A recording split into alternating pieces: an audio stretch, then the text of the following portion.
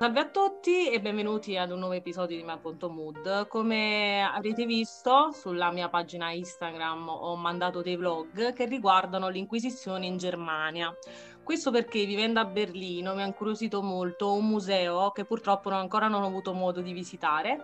Si chiama Magicum Berlin. Oltre appunto a presentare delle testimonianze di magia, alchimia, eccetera, presenta anche degli strumenti di tortura.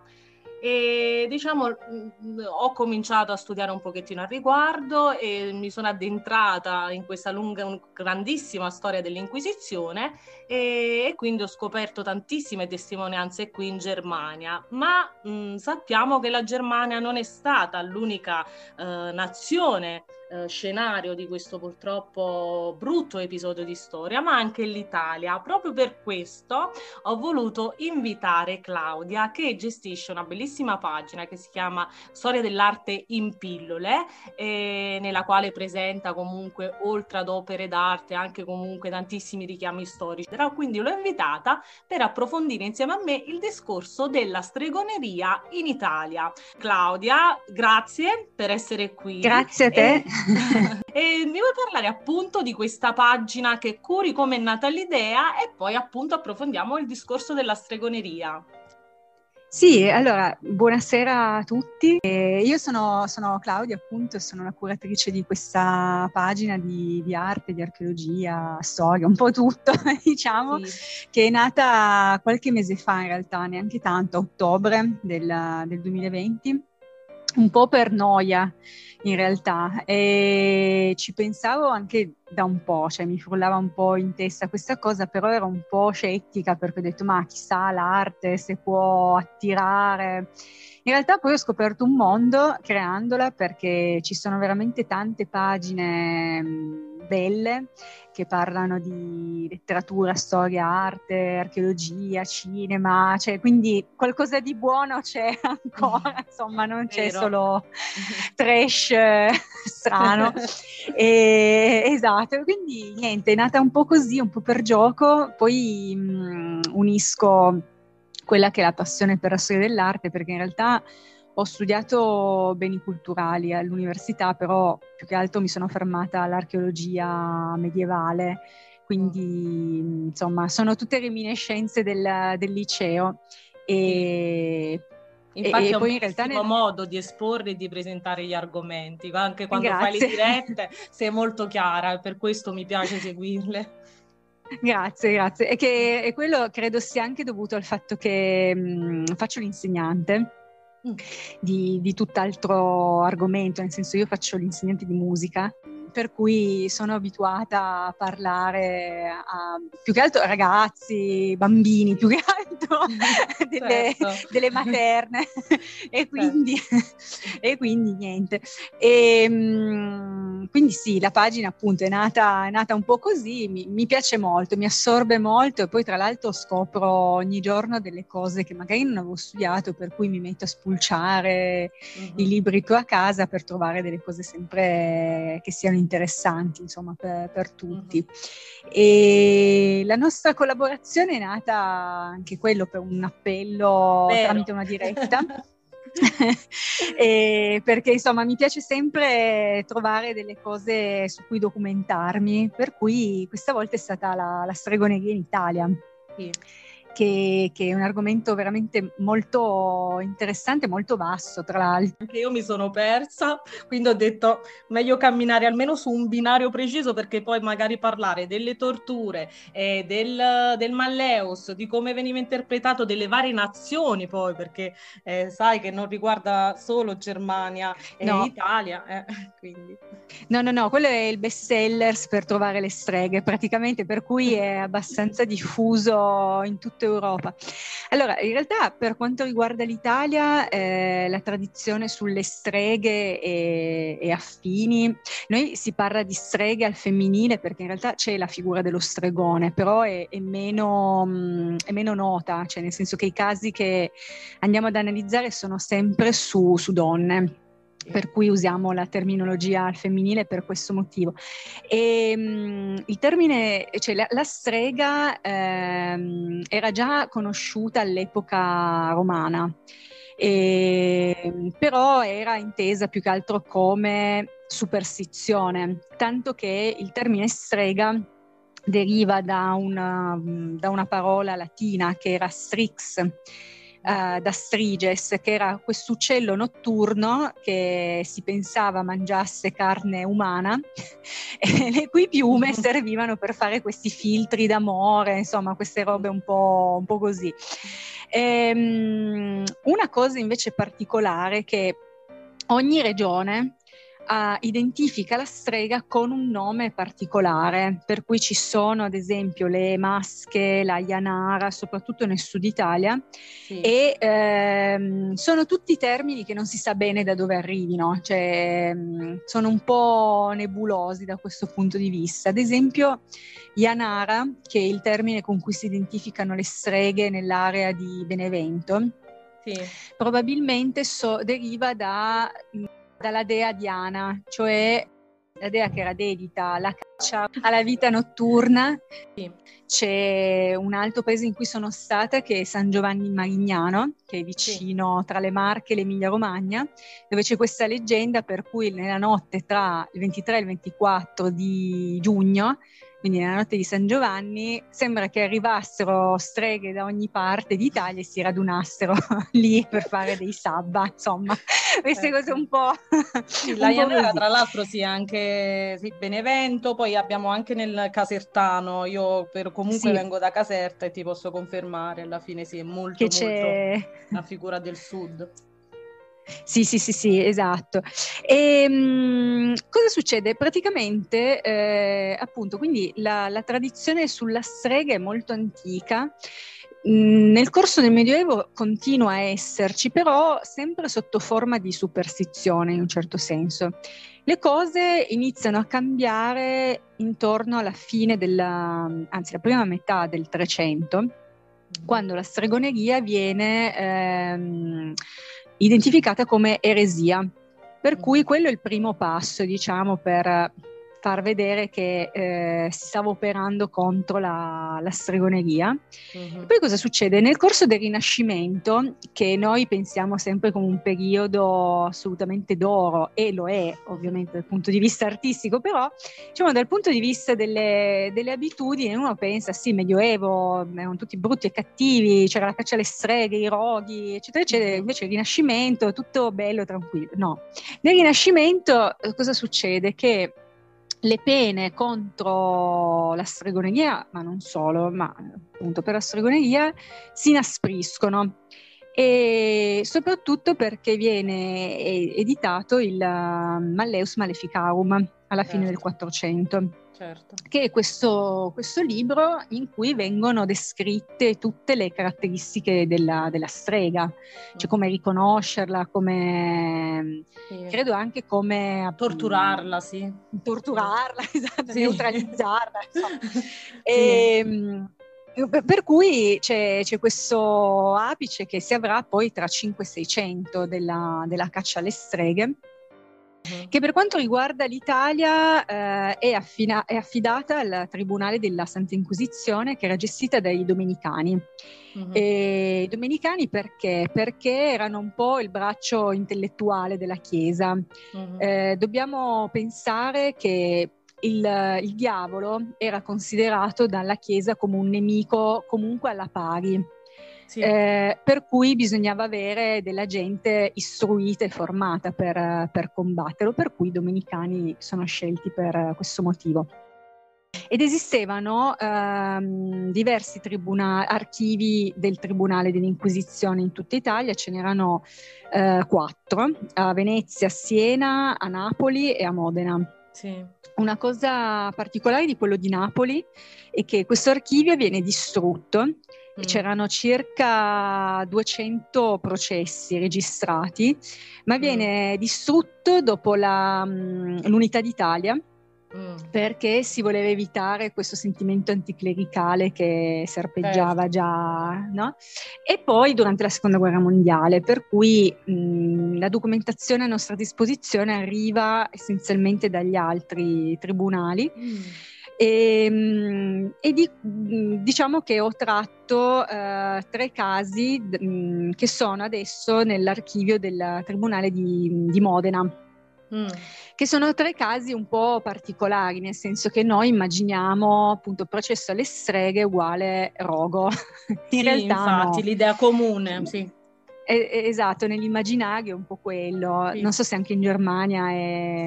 Si è scoperto che poi negli ambienti protestanti effettivamente era un po' più severa la pena. I tribunali si staccavano lentamente anche dalla Chiesa e cominciavano a procedere in un modo più drastico, ma anche, ecco, più autonomo. Infatti si pensava appunto che dove vi fosse la Chiesa, in effetti la pena fosse minore. Quindi in Germania sì, diciamo si passava molto più facilmente all'esecuzione.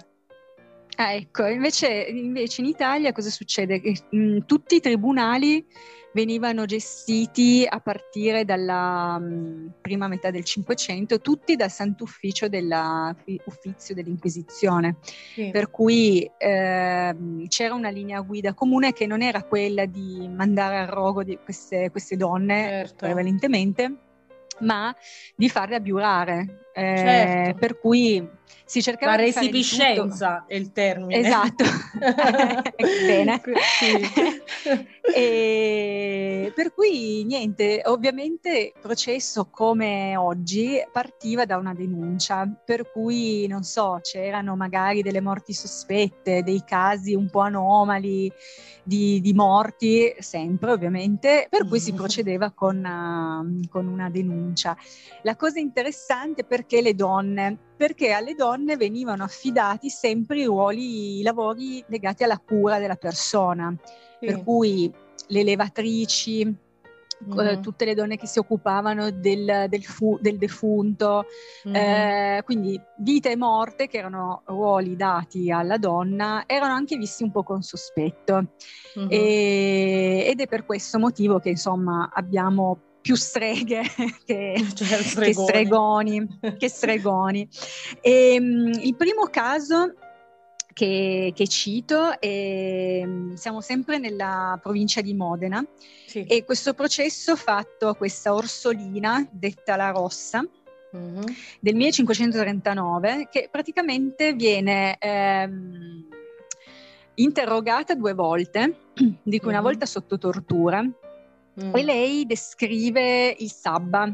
Quindi lei proprio racconta che prende la scopa, con un unguento riesce a fare un incantesimo e farla volare, va a striazzo, cioè va a compiere questo sabba in questa radura insieme ad altre persone e si unisce carnalmente al demonio. Esatto, e descrive anche com'era questo demonio, questo diavolo, perché l'inquisitore le fa la domanda e lei dice sì, è un uomo come tutti gli altri, ma lo riconosco perché ha le zampe a forma di asino, di zoccolo d'asino. E lei era una vedova con una figlia, quindi è una posizione comunque marginale, marginale, esatto, sì, nella società. Era sola, esatto. E la cosa interessante è che lei appunto dichiara di aver partecipato, che lei è una strega e tutto quanto, poi però ritratta alla fine. Perché insomma si vede che ha capito che conveniva ritrattare e la pena è praticamente il carcere perpetuo a casa.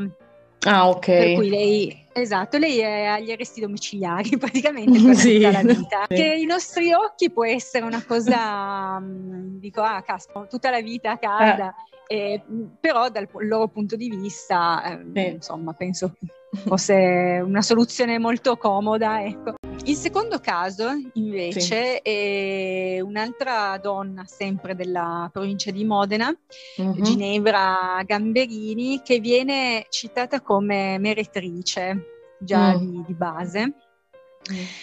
Anche lei vedova, e lei viene accusata, se non ricordo male, dal cognato di aver fatto dei filtri d'inganno, dei filtri d'amore, cose di questo genere. Sì, sì. Insomma, ed è lui che l'accusa perché una volta che è morto il fratello, quindi il marito di questa ragazza, il cognato va a casa e trova sotto il letto degli scritti, dei simboli un po' strani, che lui reputa demoniaci. Demoniaci, sì. Esatto. E praticamente lei ovviamente non confessa nulla, anzi ovviamente si proclama innocente, ma viene ovviamente sempre condannata, visto che c'erano queste prove. E la cosa interessante che emerge dall'archivio è che lei firma la sua condanna, ma la firma con una X. Per cui era analfabeta e quindi non poteva aver fatto quei segni strani trovati dal cognato. Sì. E la pena è quella per un mese di recitare 5 Ave Marie, 5 Padre Nostre e mangiare pane e acqua tutti i giorni, quindi insomma anche qua abbastanza leggera, non rogo. Esatto, niente roghi. Niente rogo. Esatto. L'ultimo, che anche questo è particolare, è sempre su questa donna di Crevalcore, che è una levatrice. Sì. Però la cosa strana è che lei non è di Crevalcore, lei arriva da fuori, per cui è già malvista per questo motivo. Quindi quale migliore occasione per chiamarla strega? Esatto, proprio un piatto d'argento. Sì. E in questo caso viene accusata di alcune morti sospette e questo è il processo più interessante tra i tre, perché lei, a parte che ribatte colpo su colpo ogni accusa, per cui una che risponde alle accuse, e poi non c'è solo non ci sono solo testimoni che accusano, ma ci sono anche testimoni di difesa, perché comunque all'interno della comunità ha reso dei servigi in senso comunque positivo e glielo si riconosce. Certo. Però non basta, nel senso che anche lei è condannata, però all'esilio perpetuo dalla giurisdizione di Modena, e si deve confessare per un anno tutte le prime domeniche di ogni mese. Che a noi può sembrare in questo caso una cosa molto blanda, cioè lo è ovviamente rispetto al rogo. È sempre tutto blando. È sempre tutto blandissimo. Però per la gente di quest'epoca il sacramento della confessione era un sacramento molto importante che si doveva fare al massimo una volta l'anno. Quindi il fatto di confessarsi in maniera continuativa, insomma, così importante, diciamo in situazioni normali non era vista proprio di buon occhio come cosa, però ovviamente questa era una pena. E la cosa poi ulteriormente interessante di questi tre casi dell'archivio è che la parte che riguarda le domande, quindi dell'inquisitore, sono scritte in latino. Certo, sì. Mentre le risposte delle tre ragazze e dei vari testimoni sono in volgare. E quindi cioè, probabilmente per sottolineare comunque che si trattava sempre di persone non di alto rango, ma insomma persone del popolo. Per cui cioè, appunto, come dicevi anche tu prima, rispetto alla Germania, in Italia probabilmente la situazione era un po' più, non dico distesa, però si cercava di arrivare a non far salire sul rogo le accusate. Ma infatti anche Era... per quanto riguarda il Malleus, Kramer e Sprenger usarono la bolla papale, che a un certo punto il Papa, secondo me, nemmeno si rendeva più conto di che viaggio potesse fare, perché fu tutta una Eh, scusa proprio come distintivo, ok, ci ha incaricato il Papa, noi possiamo fare tutto. E sulla scusa della Chiesa, poi si fecero pure un'approbazio falsissima, cioè si inventarono ecco. delle carte dell'Università di Teologi affinché ecco, questo libro avesse più potenza anche persuasiva, no, sugli altri, ma poi continuarono spinti soprattutto da odi personali, erano Sì, screzi sì, interni, invidie e poi maldicenza. ovviamente la donna attaccata poteva presentare anche due sfaccettature, quella che comunque entrava in competizione con i sapienti dell'epoca, con i medici, eccetera, oppure era la donna vedova, emarginata, una donna che non era utile alla società. Quindi fu più che altro in molti casi usata come scusa, però come hai esposto, infatti, in Italia fu più blando, ovviamente sempre esistita, però Sì. naturalmente non così sempre esagerata. Sì, sì, sì, no, esatto. Diciamo che le esagerazioni, diciamo che noi ci immaginiamo, quindi queste epoche, questa caccia alle streghe, Certo, è una sorta di, cioè fa parte di quel pacchetto del revival neogotico che avviene nel corso della seconda metà dell'Ottocento, dove si iniziano anche a fabbricare documenti falsi torture per finte, denigrare, no? esatto, torture finte, strumenti di tortura più o meno realistici. Perché? Perché si voleva far vedere che il presente che stavano vivendo in quel momento lì era migliore del passato Certo, oscurantista, del Medioevo, insomma, queste cose qua. E invece una cosa anche interessante è che i processi alle streghe appunto terminano, almeno no, l'ultimo in Europa è nel 1782, quindi mhm, nel pieno dell'illuminismo, perché? Perché già si stava facendo una rielaborazione di quello che era accaduto. sì. Cioè, si stavano facendo la domanda, ma siamo sicuri che questi processi fossero fatti per bene o forse sotto tortura uno confessa anche le peggio cose? Esatto, Sì, ho fatto cose col diavolo. No, forse si erano resi conto che non era proprio certo. lineare, ecco, come modus operandi. E però diciamo che il mito della strega poi ha influenzato tantissimo anche la musica e l'arte in generale.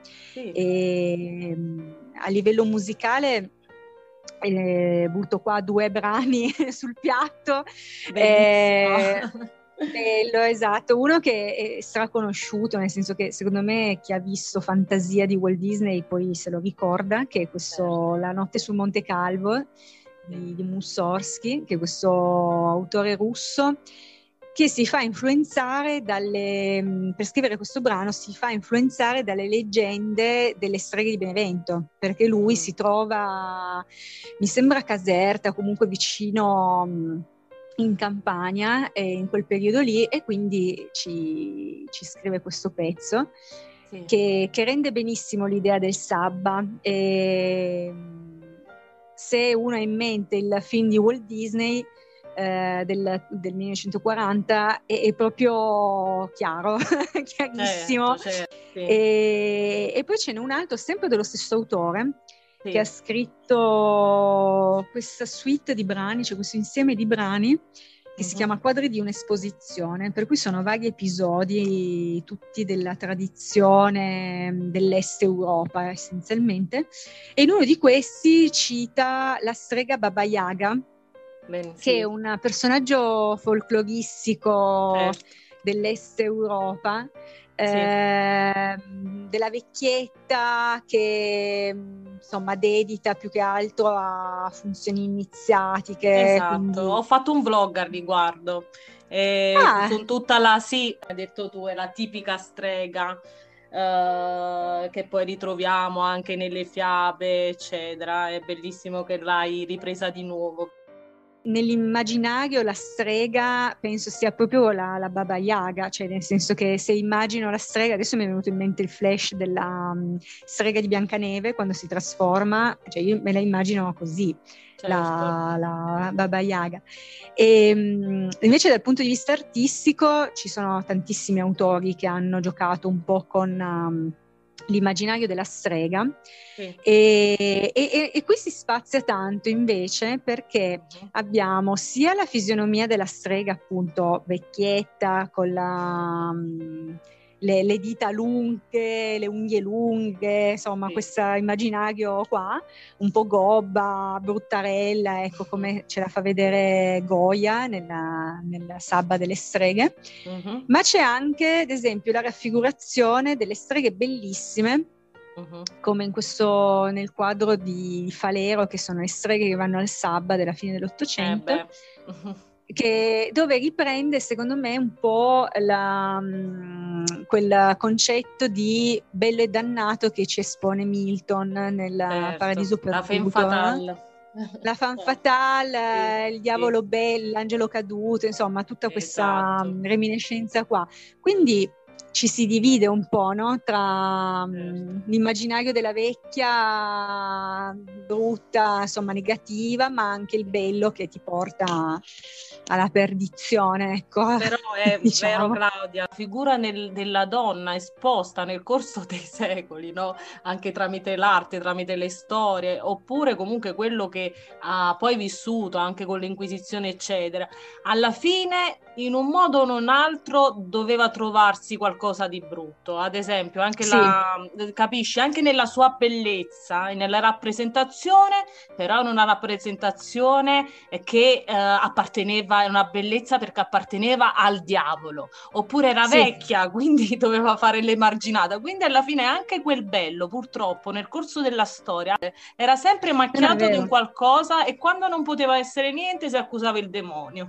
Che storia che abbiamo avuto da questo punto di vista. Sì, no, è vero, perché l'unica bellezza vera e pura è quella della Madonna, cioè se vogliamo dal punto di vista artistico, tutte le altre sì, c'è sempre qualcosa di negativo. È vero, queste discussioni per me possono continuare giorni interi, lo sai, perché poi quando parlo di queste cose, sono argomenti così interessanti, e ti ringrazio davvero per averlo esposto in maniera così chiara e per avermi fatto appunto conoscere altre realtà dietro questa storia. Grazie per essere stata mia ospite. E naturalmente vi invito a seguire la sua pagina, perché da come avete visto troverete solo cose belle. Allora ti ringrazio, Claudia, e spero di avere altre collaborazioni con te. Assolutamente sì. Io sono aperta appunto a qualsiasi argomento e niente. Perfetto. Grazie allora. Ciao Claudia. Grazie a te.